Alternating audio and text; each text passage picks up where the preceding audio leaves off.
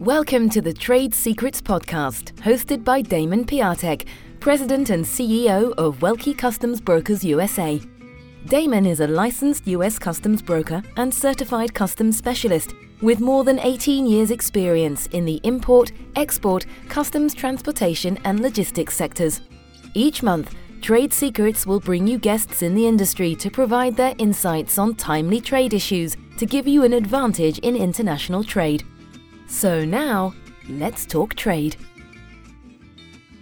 Welcome to the podcast. Damon Piatek, President and CEO of Welke Custom Brokers USA here, Trade Secrets. We have two guests today from Roanoke Trade Services, one of our partners for the services that we offer. We have Maya Mackey and we have Grant Goldsmith. So really quick, they do a lot of insurance type services for us. And today we have Grant and Maya, and we're going to focus on cargo insurance. But Maya, why don't you do a quick intro yourself and Roanoke Trade Services? Thank you, Damon, and thank you for having us. This is fun. So Roanoke Trade has been around since 1935. We are an international insurance broker, and we specialize in bonds and insurance products for logistics service providers. So custom house brokers, freight forwarders, warehousing, stuff like that. And it's kind of a niche business, so it's fun. It's not auto insurance, or homeowners insurance. So it's a little more fun when people ask me what I do to start talking about what I do, because it's not your basic kind of insurance that most people think of when they hear insurance. So Roanoke was purchased by a Munich Re subsidiary back in 2008, I believe. And so our ultimate parent is now Munich Re in Germany, and they are the third largest reinsurance company in the world. So it has opened up a whole world of insurance for us. We just opened up our office in Canada now. Oh, wow. And we have partner Munich companies all over the world. So it's a very exciting time for us. There's a lot of growth and different opportunities opening up, both personally and for business products for us to place. So it's great. And I have been with Roanoke since 1998. This is my 23rd year. Most of that has been in bonds, but about 2 years ago, I changed over into the sales side of things. So that's a whole new world of things for me, and it's been a lot of fun. 23 years. Congratulations. Thank you. So you only have 2 more years to retire? Is that what you're saying? No, I'm only, 35. Nice. So Grant, now you're on the cargo insurance end, right? So you specialize in cargo insurance. So give me a little background of what you do at Roanoke.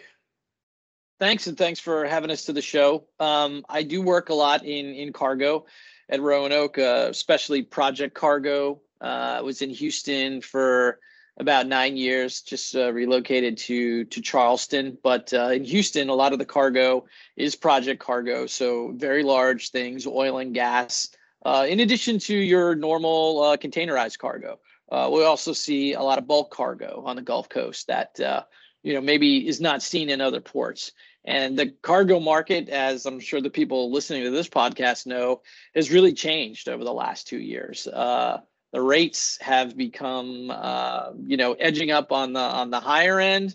The capacity of ships is as expensive as it's ever been right now.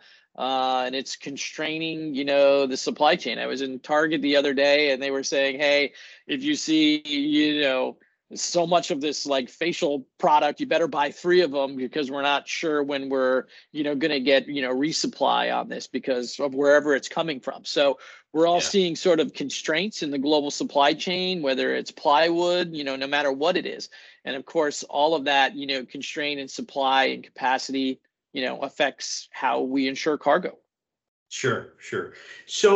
So cargo insurance, I think if we really break this down to a simple level and then kind of get more into it, because some of our listeners may not know that they need cargo insurance and the importance of having cargo insurance.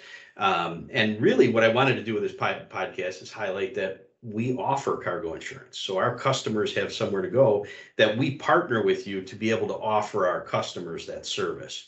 And that if they are insured, they're well insured because of the obviously Maya was talking about how large the company is and all the partners, international partners and offices that they have. So we're able to offer that on anything that we process the entry on. But so Grant, the cargo insurance aspect of it, people may think, oh, hey, I put my cargo on the steamship. It's coming from China, coming to the United States. It's covered if anything happens. So what's the pitfall behind that, I guess? I think the pitfall behind it is the way most cargo moves, globally, is on really a limitation of liability. So whoever arranges for the movement of your cargo, whatever, vessel carries the cargo, truck carries the cargo, the only way they can effectively receive all these transactions electronically, hundreds of thousands a day, whatever the number is, and make the system work is if they're operating off standard trading terms and conditions. Most people's standard trading terms and conditions either says we're not liable for your cargo at all, or we're only liable for, whatever the international standard is, which is really pennies on the dollar. And so although the cargo moves, whether it's FedEx, whether it's UPS, whoever it is, it's all on a fraction of the value of the cargo. And to get any recourse at a time of the loss, you basically have to be able to assert, in most cases, that the carrier was liable for the loss. And so if they're not liable, if it's just an act of God, if bad things just happen, which they do, of course, every day, there's typically no coverage for this unless cargo insurance was purchased for the voyage. Right. So now what I can relate it to is years ago, I used to sell less than truckload service. And I think they were only liable for like 25 cents a pound. So this was domestic cargo I was selling. And if we ever had a claim, they would pay out like 25 cents a pound, which really honestly doesn't cover much. I mean, if you had 10 pounds of iPads, it's a lot more expensive than 25 cents a pound, what are those limits of liability on international? Do you know offhand what what they're going to get back per container if they don't take cargo insurance and they're just leaving it up to the steamship line? What kind of coverage are they looking at if it happens to be the carrier's fault? There's different limitations of liability. Certainly the international conventions govern a lot of it, whether it's steamship, whether it's air. There's different limitations within the United States on truckload cargo. But what we see mostly these days is just, what you end up being liable for in your contract with the customer. And so the majority of the claims that we see are based on some master service agreement, contractual liability between a shipper, and an intermediary, or a shipper and a carrier. And those liabilities can range, again, from anything as low as, so many SDRs per kilo to the full value of the cargo. And there's a lot of in between.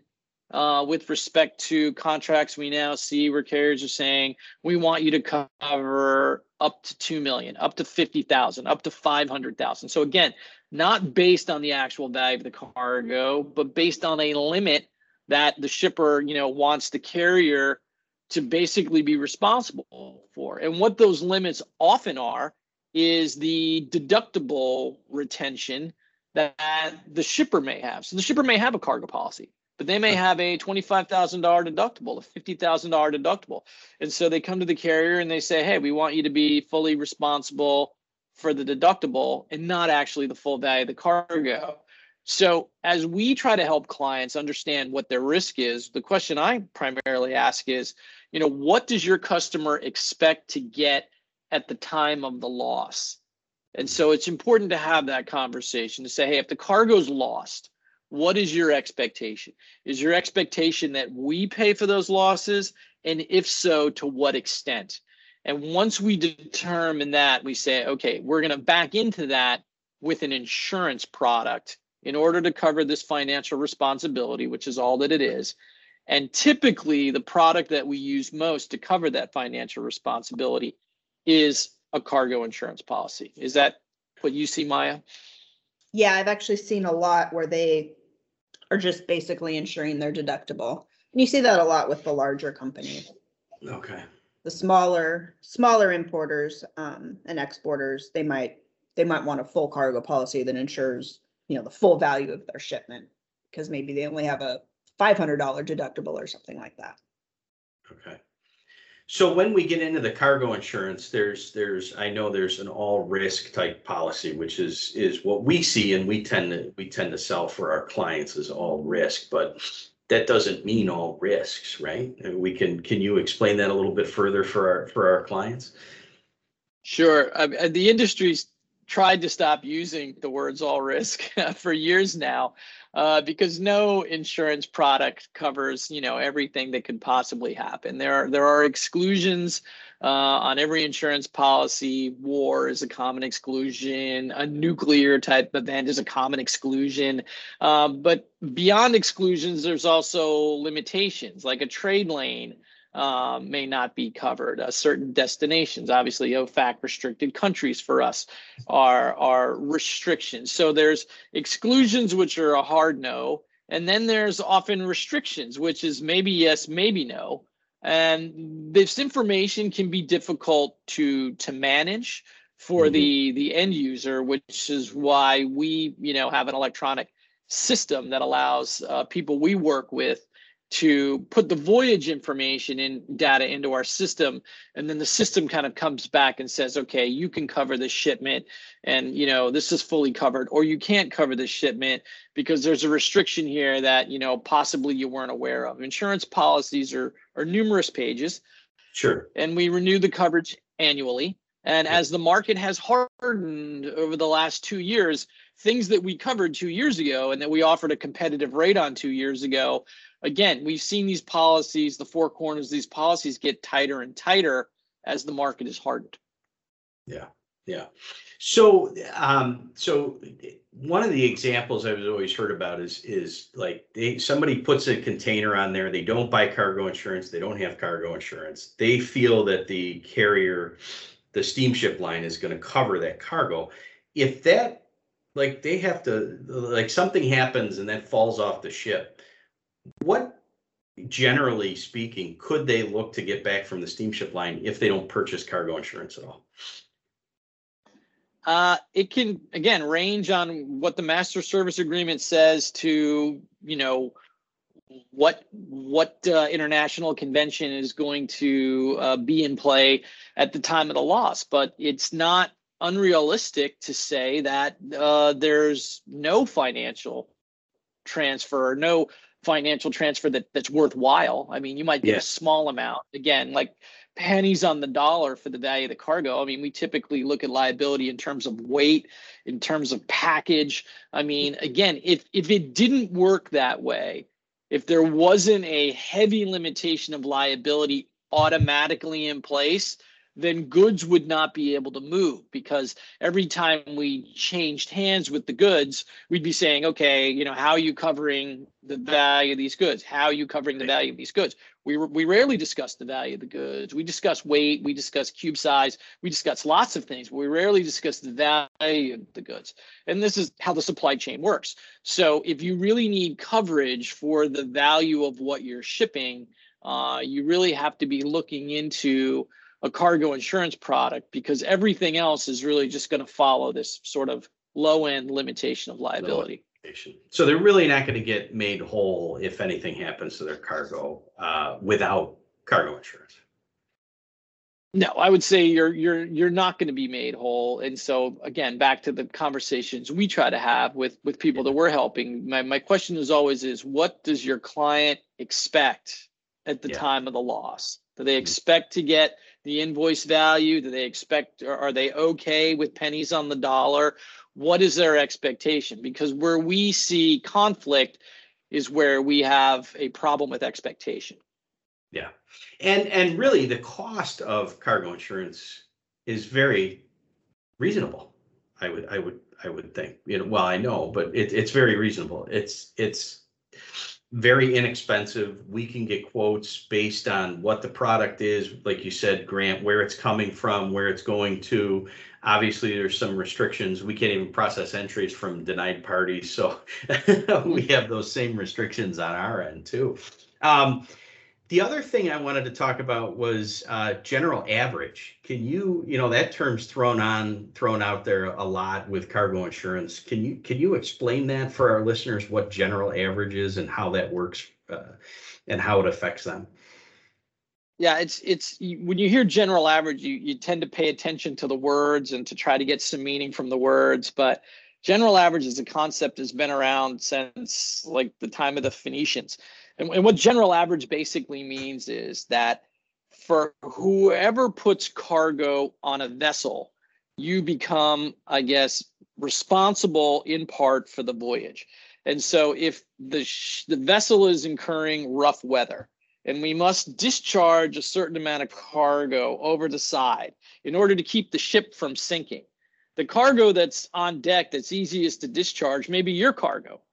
And so maybe your cargo is the only cargo thrown over the side. Everyone else's cargo is saved, and the voyage, lands at the other end. Well, rather than just you, the lost cargo owner, taking the entire hit, the idea of general average is that we all share in this loss. And so everyone that had cargo on the vessel, to include the vessel owner, is now going to share in this loss jointly. And so what people don't understand about general average is you don't have to have a cargo loss in order to be in a general average claim. Because if your cargo was on the vessel and something happened to the vessel or something happened to cargo on the vessel, you're going to be required under the concept of general average to share in that loss, whether or not your goods were actually lost. So you can have a shipment come from China to the United States, nothing happened to it, but you have an insurance, you have a loss that you have to pay for because something would have to happen. Yeah, something would happen to the vessel or to some cargo on it. So there would have to be some loss, some damage in order for the vessel owner to, successfully declare a general average event. But once a general average event has been declared and is substantiated, everybody who was participating in that voyage is essentially in that claim. And where you want insurance at this point is to basically satisfy your requirement under general average and to stand in your shoes and say, yes, we will be financially responsible for our cargo, which allows your cargo to then be released for onward movement. Because until you put your financial responsibility down after general average is declared, your cargo will stay where it is and will not move forward until your financial responsibility has been established. General average claims can take years to unravel, fully enumerate, and satisfy. These claims can go on for several years. You don't want your cargo arrested in support for several years while you're waiting for the adjudication of the claim. You want someone to come in and basically say, we're here for company X, here's our insurance, we're going to respond to general average. So their undamaged cargo can continue its voyage, which again is important to the supply chain because no one wants cargo 3 months late. It may be worthless by then. Especially now with the amount of delays that are in the international supply chain, to have a general average claim, it seems like it's definitely worth the cost to get an insurance cargo insurance policy. Now, all risk type insurance, does that cover general average for the client? Yeah, I think you've got experience with that. Yeah, it sure does. And even the lesser insurance, the FPA, which is named perils only, that'll cover general average too. So if you have customers that absolutely, for some reason, don't want to buy an all risk policy, at least get them to get the FPA coverage, and that'll protect them from the general average issues.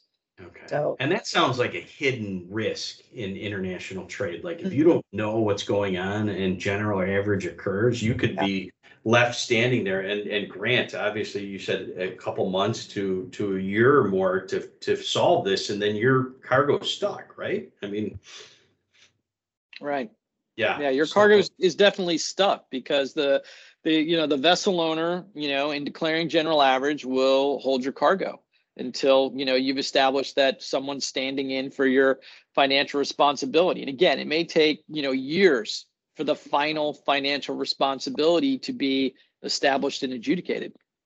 Wow. And do like an example of the amount that you have to pay on general average. Obviously, it's going to be on a scale depending on what happens, but do you have any claims that you could conceal the names of the involved, but let us know what happened, like an example of one of these issues with general average?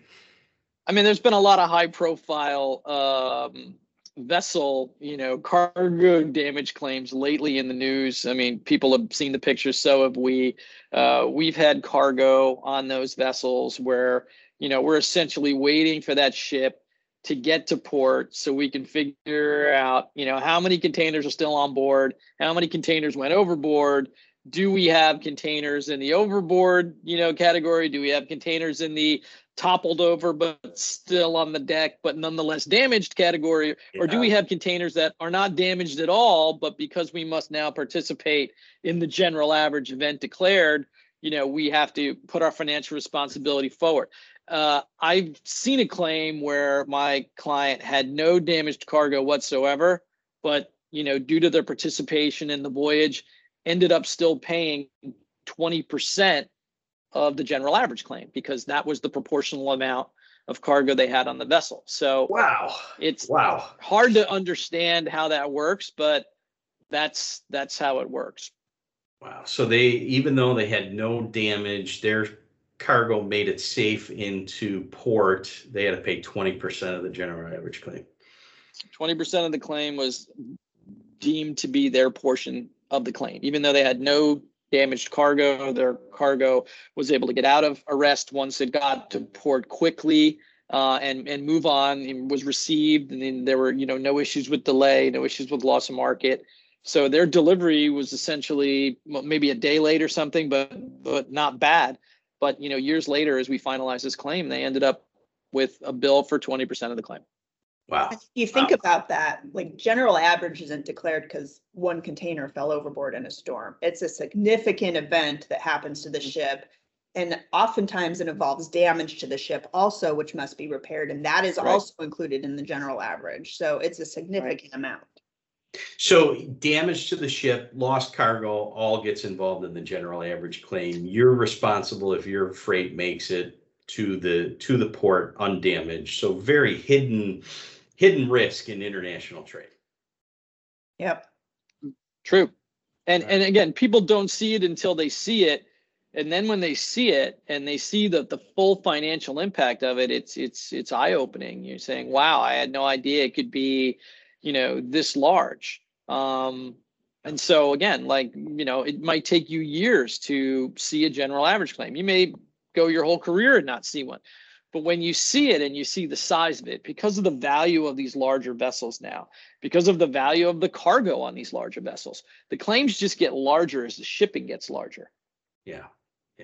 Well, and of course we are getting larger and larger container ships. I mean, we used to have 8 to 10,000 TEUs, 20-foot equivalents on a ship. Now we're 18,000 TEUs on a ship. So these claims obviously are just getting larger and larger with the number of containers on a ship. So, all right, I think we're almost out of time here. So I just wanted to circle back around and say, hey, can you, Maya, give us like one or two tips that our listeners can walk away with for insurance or what your company does, and then we'll have Grant do the same thing for us.